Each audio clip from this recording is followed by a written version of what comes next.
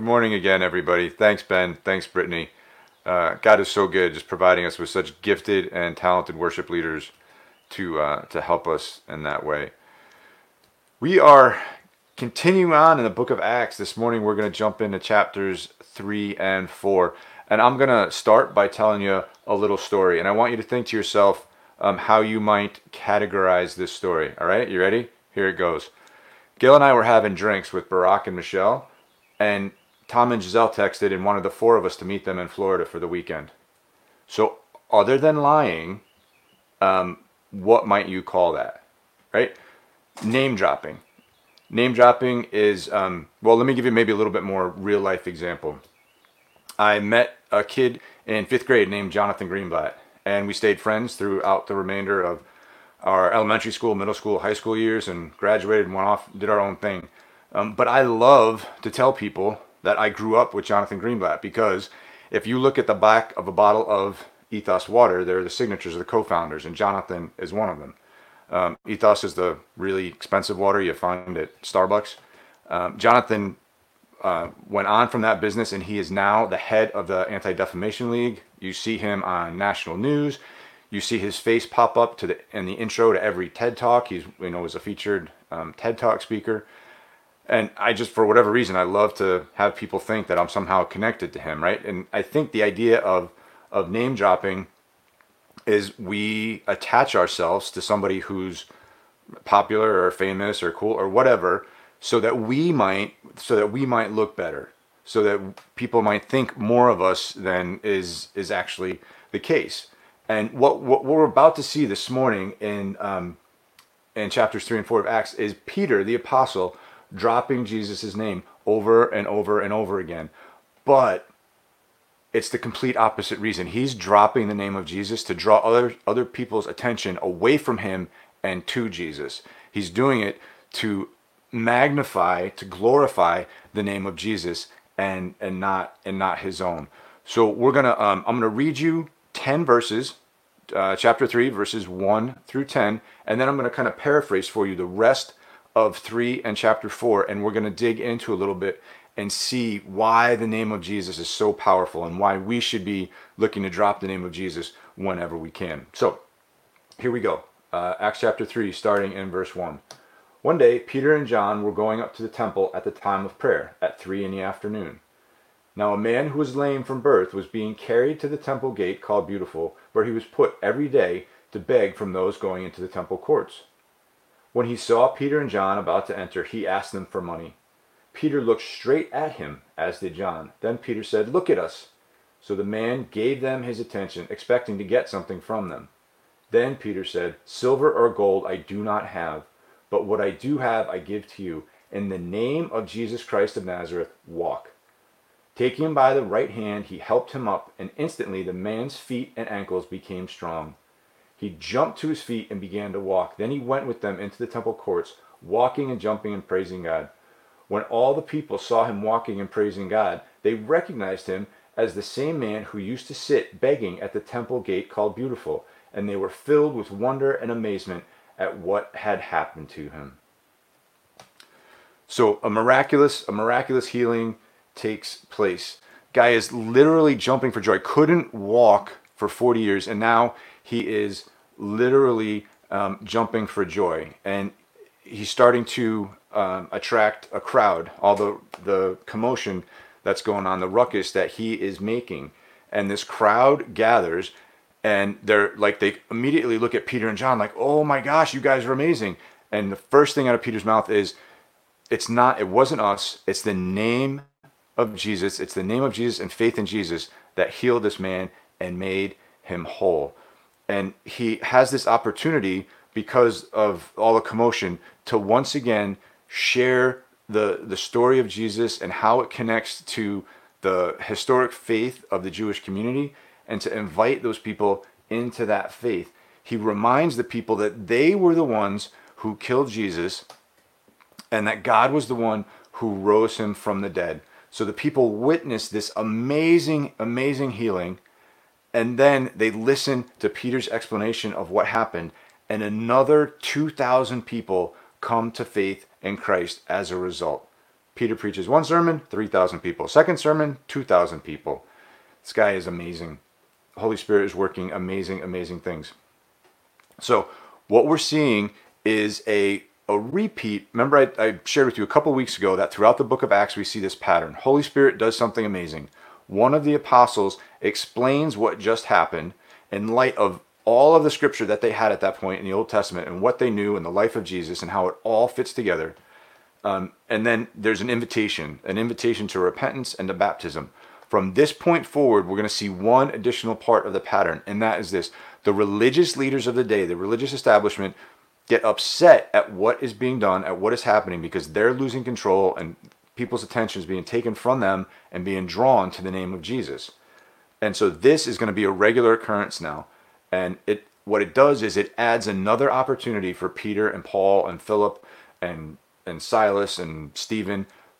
It provides them another opportunity to point to the name of Jesus as they go on. So this is where we're gonna focus our time, is the name of Jesus and how much power it has and what exactly it's capable of. We start with chapter 3, verse 2, and we look at this, that the name of Jesus empowers people. Through the Holy Spirit, it empowers people.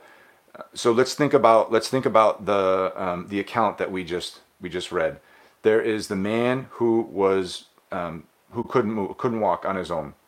And then there were Peter and John, and then I couldn't come up with a better term. There were the putters, the man who was put at this gate every day so he could beg for money. There were people responsible for getting him there. It's kind of a recap of who the people were. Peter and John, super interesting, right? So Peter and John were good, God-fearing, devout Jewish men, which meant that they would go to the temple to pray daily. This guy was at the gate to the temple daily to beg for money. They had to have seen him before. They had to have encountered him before. Even, I'm sure he asked them for money before, and they didn't heal him. Even more than that, Jesus probably encountered this guy. And Jesus, for whatever reason, didn't heal him. I mean, we look at Jesus' words about himself and what motivates him and how he acts. And the scripture tells us that Jesus doesn't do anything except that which he sees the Father doing.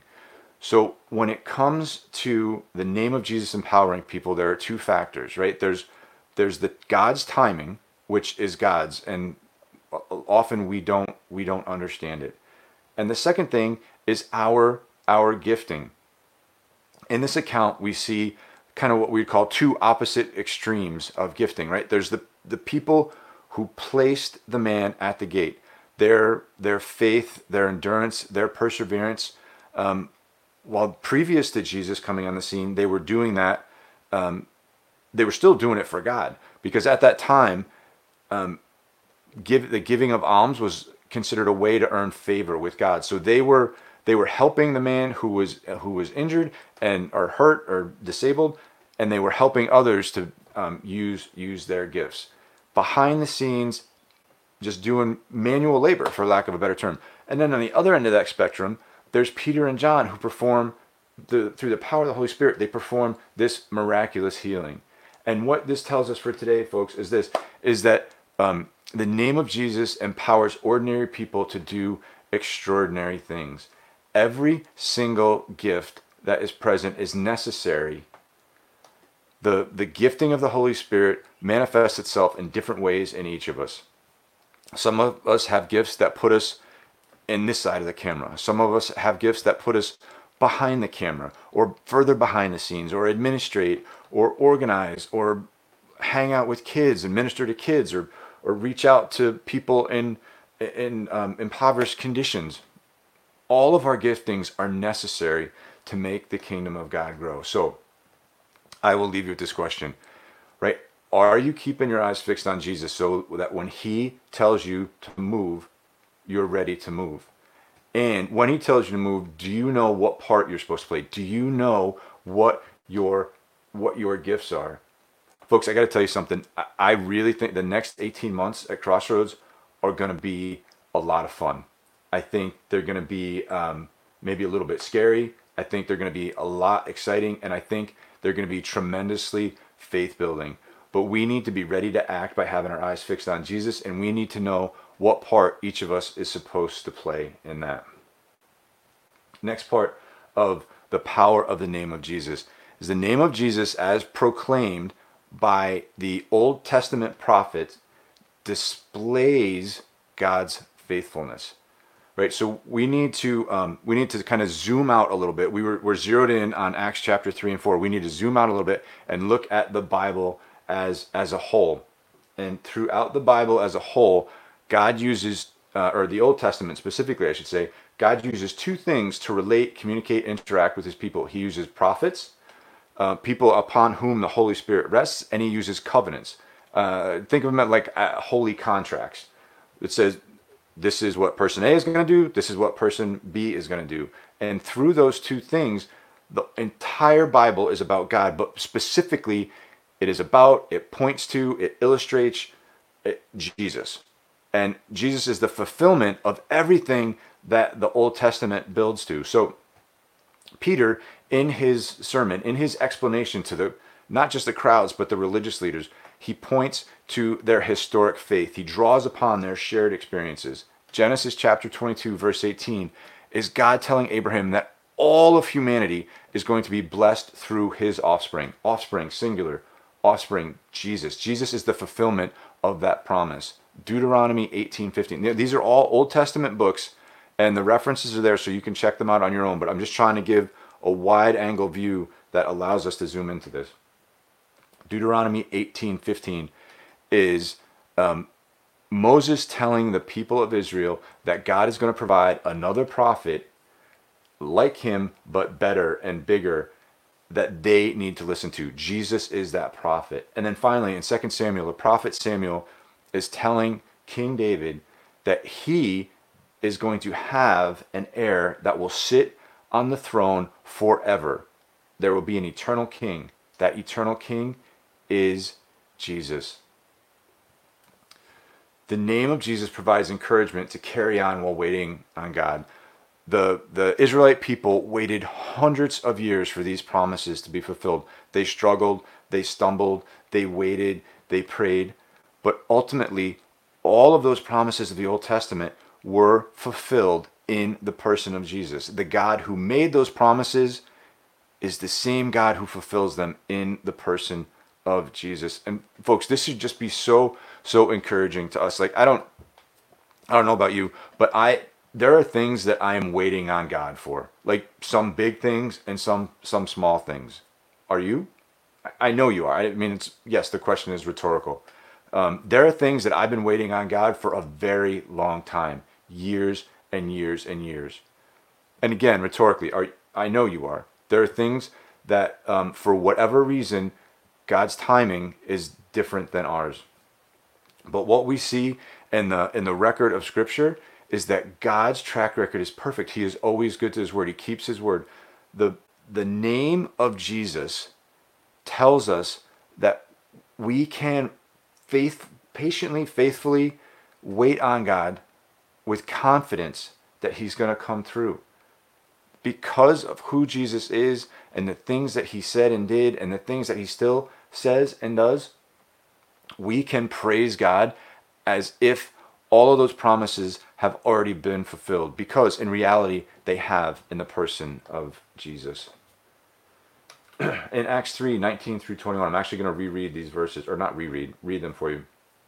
The name of Jesus saves. Acts 3:19 through 21. Repent then and turn to God so that your sins may be wiped out, that times of refreshing may come from the Lord, and that he may send the Messiah who has been appointed for you, even Jesus. Heaven must receive him until the time comes for God to restore everything, as he promised long ago through his holy prophets. Quick quote from the Expositor's Bible Commentary to kind of help understand how the name of Jesus does this. In Semitic thought, a name does not just identify or distinguish a person, it expresses the very nature of his being. Hence, the power of the person is present and available in the name of the person. The name of Jesus is what saves. And in this passage, we see it saves in three different ways. First, that our sins may be wiped out.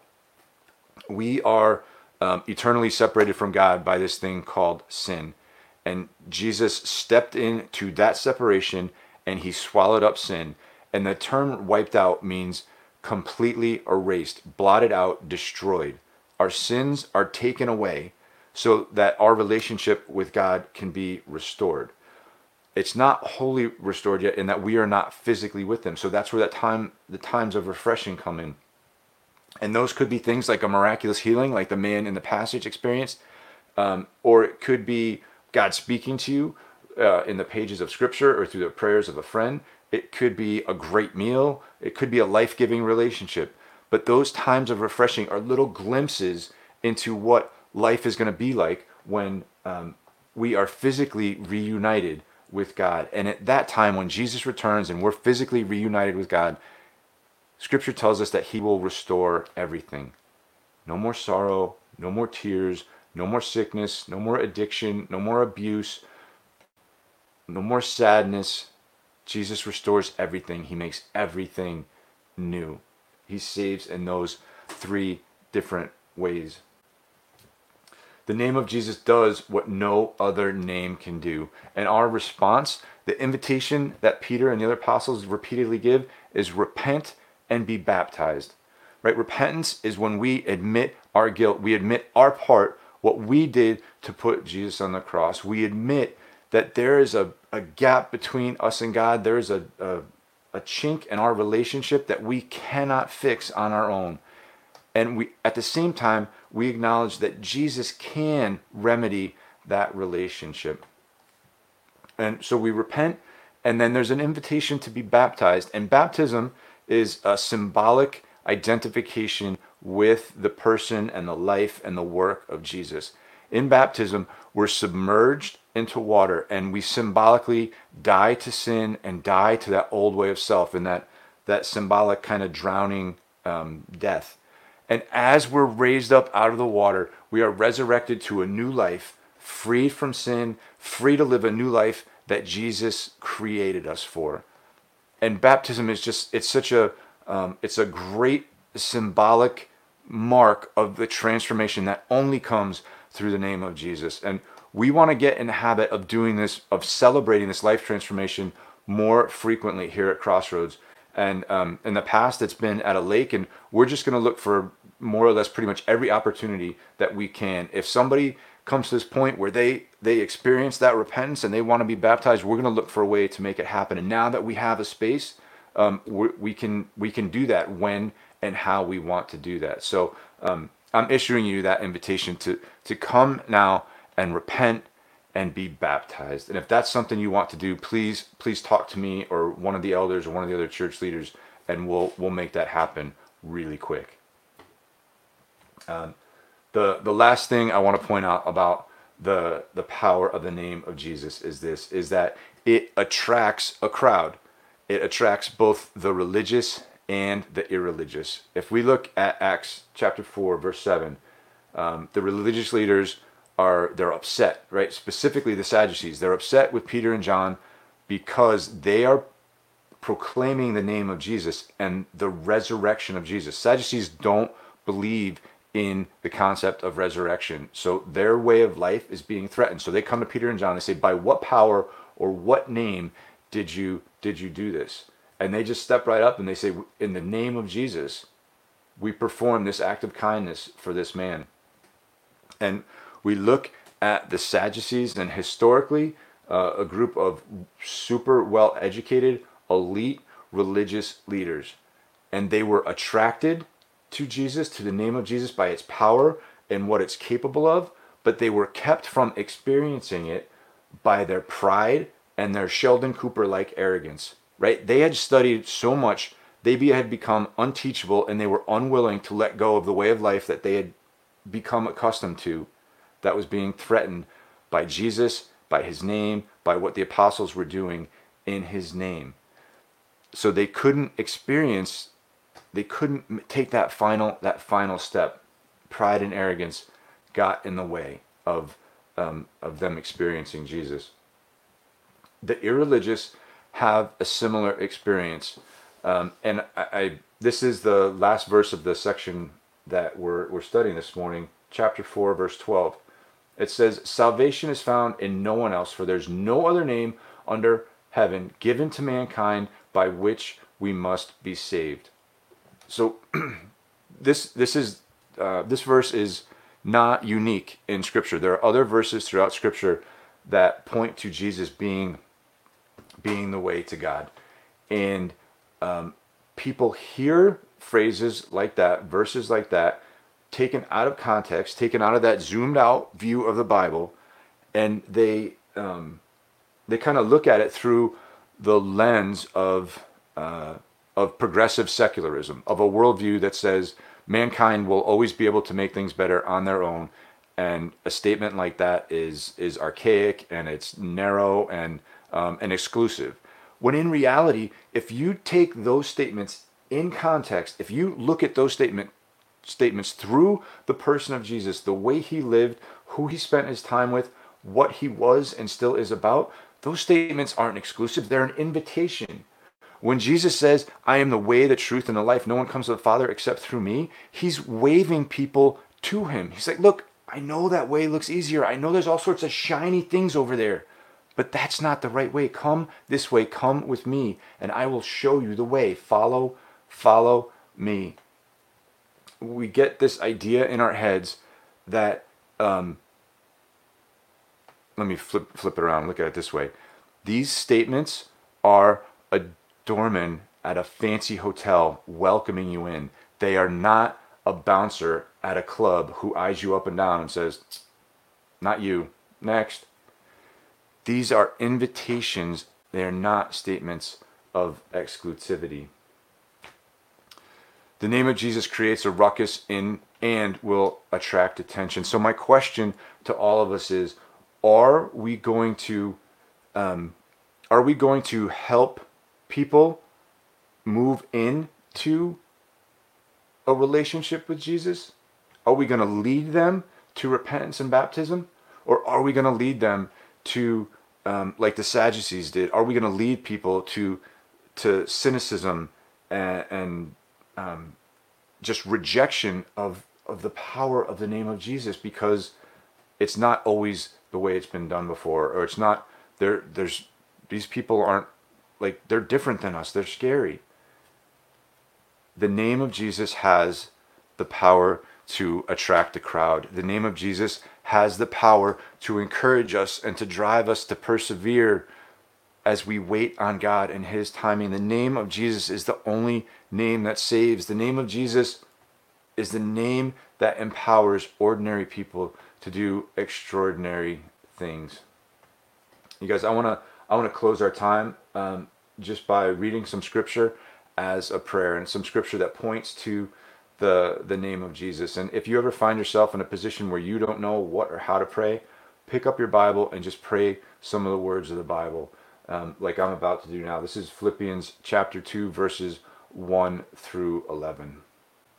"Therefore, if you have any encouragement from being united with Christ, if any comfort from his love, if any common sharing in the Spirit, if any tenderness and compassion, then make my joy complete by being like-minded, having the same love, being one in spirit and of one mind.